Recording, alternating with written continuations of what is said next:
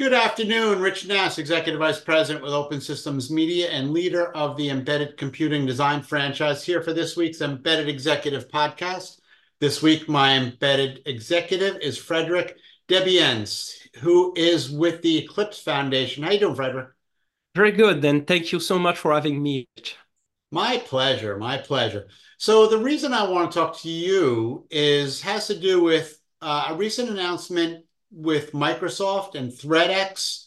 The way that I understand this, and correct me if I'm wrong, Microsoft acquired the company that owned ThreadX. So now Microsoft owns ThreadX, and it had been a commercial RTOS, and now they're making it an open source RTOS. Did I get that right? Yes, absolutely. It's been a journey. So they acquired Express Logic in 2019, and they tried to build the business around it and all of that. And they made a strategic decision to disengage from that segment, contributing what they were calling Azure RTOS to the Eclipse Foundation. And in the process, we are getting back the old name of ThreadX. And it's so new that I don't have my bright yellow ThreadX polos yet or anything like that. But we are pretty much in transition at this point in time when we are talking today. Okay. So I don't want to get into the business part of it because we should actually get Microsoft to comment on that. But what does this mean to somebody who's developing an IoT-based system? Well, essentially, ThreadX has four basic attributes that no other RTOS in the market has at the same time. Some of them are a combination of them, but not all four. Being open source, permissively licensed, because the license that Microsoft decided to pick for its contribution is the MIT license, which is very, very permissive. And so it's good, for embedding open source code in devices and things like that without having to share back your modifications to the base code. But the most two important characteristics that ThreadX has is that it's now under vendor neutral governance, okay, which is not the case, let's say, with FreeRTOS, because there's no single company controlling ThreadX now that it's under the Eclipse Foundation. And the one critical differentiator for ThreadX is really the fact that it's got existing safety critical and security certifications. And those existing certifications are transferred to us. And we will maintain them with the help of the open source ThreadX community going forward. So there's no other vendor neutral, open source, real-time operating system with safety critical certifications in the market. And that changes everything from our point of view. So to be clear about that, you said that it's not controlled by any company, but since it came from Microsoft, don't they still have their tentacles into this and they could do what they want with it? Not Or at all, not at all. And in the case of Microsoft, they are involved in what we call currently the ThreadX interest group. So they are members of this to facilitate the transition. And we are working together to set up a working group to support that. Once the working group is off the ground, Microsoft will phase out its, let's say, corporate involvement. It's quite possible that teams at Microsoft, continue to use ThreadX and contribute to the open source project. But from a governance perspective, Microsoft will not even have a voice, because they won't be part of the working group. They made that very clear from the very beginning. hmm. And the way that governance work for those working groups at the Eclipse Foundation is that we are a nonprofit, third party, vendor neutral. And what we do is that we maintain a level playing field among participants. So I have other working groups I take care of where Siemens and Bosch are members at the same time and they collaborate on things. And our software-defined vehicle working group has many OEMs from that industry coming together and work on common things. And the goal for ThreadX is to be the same, really, that it becomes the property, so to speak, of the open source community. But of course, the current partners that Microsoft had, and especially the silicon vendors like Renesas, STMicro, NXP, and I'm forgetting one, of course, ST Micro, Renesas, NXP. Oh gosh, this is funny. My apologies to the ones I'm forgetting. I'm sure That's this quite will all come right. back We to me. get it. We certainly get it. Anyway, they are involved in this and currently helping us shaping the future working group. So, it's not like we are throwing away the existing ecosystem that Microsoft built, but really we are putting this in the domain of open source and look at broadening the ecosystem in a vendor neutral fashion. Okay, so I want to go back to something that you said at the beginning about putting back when you download the type of license that Microsoft has put this up for. The way that I always understand open source, when you make some improvements, you're supposed to put that back and give it back to the community. And you're saying that that's not going to be the case here? Well, of course, we are delighted when people give back contributions, but it all depends on the license. So with the Linux kernel, for example, we have a license that forces you to do that. Okay. With many projects, a license that don't force you to do that. And in the case of ThreadX, it's Microsoft's prerogative as they contribute this technology to us to pick the license. And they picked the IT license, which basically means apart from giving some attribution to the original authors, you don't need to give anything back. Why would you do that though? And that sort of goes against what I think open source is all about. Well, open source is a production model. Essentially, you pool resources in order to work together on things. Now, the reason why uh, some players prefer very permissive licenses like that is that they don't have to share industrial secrets. Let's say they would have injected in the base code that they would have downloaded.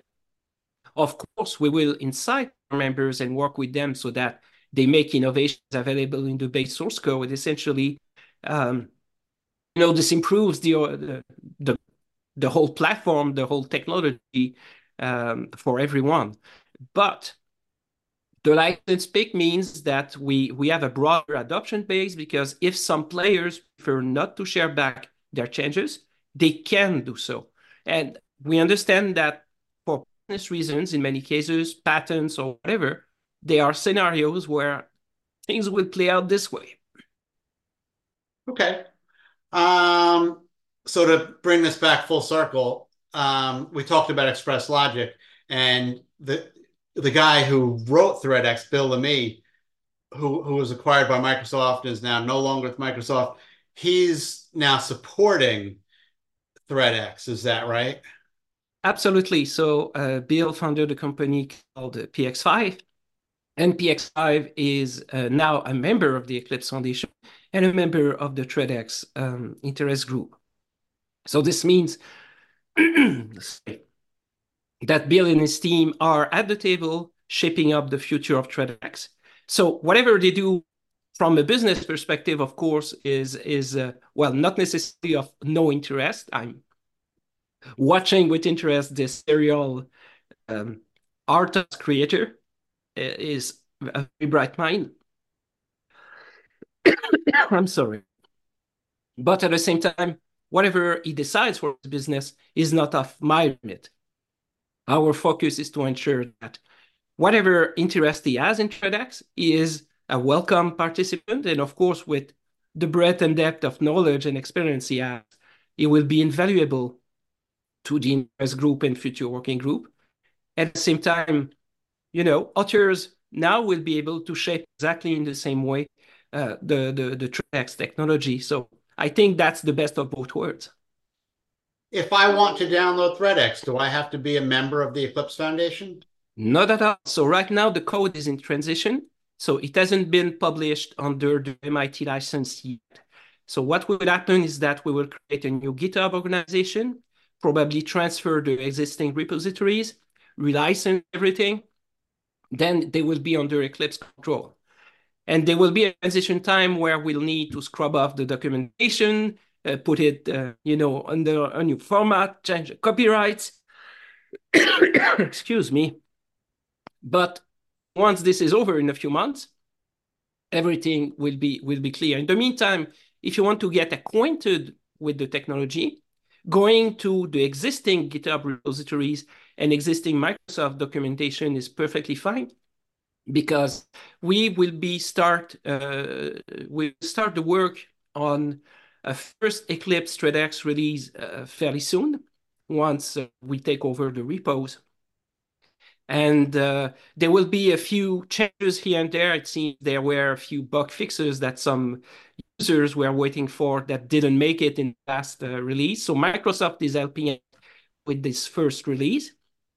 And after that, it's off to the Eclipse community to maintain it. But in any case, once we have that, gradually everything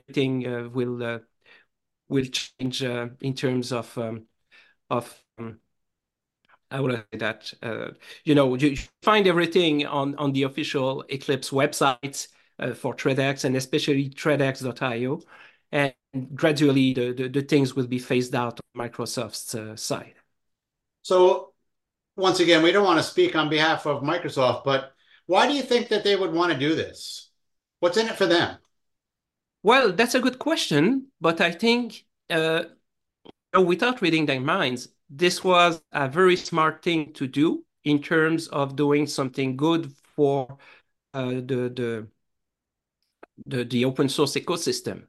I think rather than sitting on technology that has no longer value for you, and we know a lot of technologies, but a lot of large companies that is gathering dust somewhere. I won't name any names, but Of course there are not. plenty of examples. But in any case, one thing is sure. I think Microsoft did the right thing in the sense that if there was no commercial value in it for them, or not enough, because of course Mhm. there's a user base and all of that. 12 billion devices run ThreadX at this point in time, so that's something. By contributing this to the Eclipse Foundation, they really enable a true open source ecosystem to emerge around it. And this is a fantastic contribution. And by the way, Microsoft maybe is withdrawing from the ThreadX uh, project once we have the first release, but it is a major contributor to many other things at the Eclipse Foundation. And I have, for example, in the Eclipse IoT domain, we have a collection of MQTT clients, Eclipse Paho. Several bright Microsoft contributors jumped in and fixed MQTT5 support in the Python client, in the Go client, and all of that. And they are busy at work for other things. We just received a project proposal called Eclipse Symphony, which is another Microsoft contribution, and it's rather targeted at edge computing. So, Microsoft is all over the place, and they are deeply involved in our software-defined vehicle working group, and they are staying there. So, in the end, since ThreadX is relevant to medical devices, connected vehicles, we've got ISO 26262 certifications for it and all of that, up to ASIL-D. So that's quite good, I would say. Then Microsoft indirectly will probably consume again or work again, be involved with ThreadX through SDV and other channels at the Eclipse Foundation. Very good, Frederick. This really puts it into perspective, and I get a much better feeling of why this happened now. Excellent. Well, I'm glad it clears up things. And in any case, um, you know, it's really great to see the level of collaboration we've had from Microsoft there. They facilitate a lot of things behind the scenes.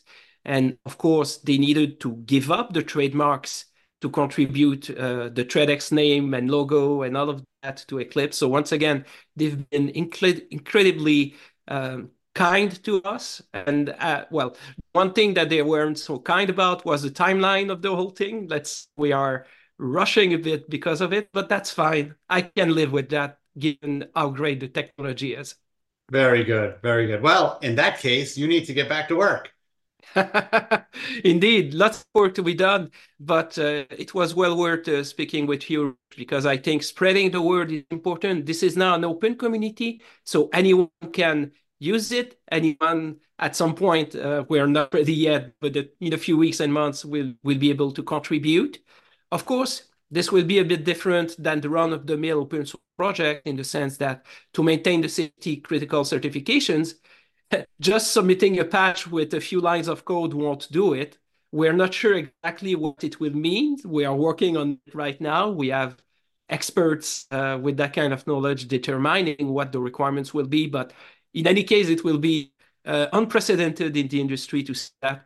And everyone with the right state of mind and willing to submit to the particular requirements we will have to maintain the safety certifications will be able to contribute.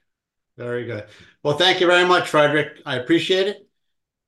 That was Frederick Debiens, and he is with the Eclipse Foundation, and I'm Rich Nass with Open Systems Media. Thank you so much.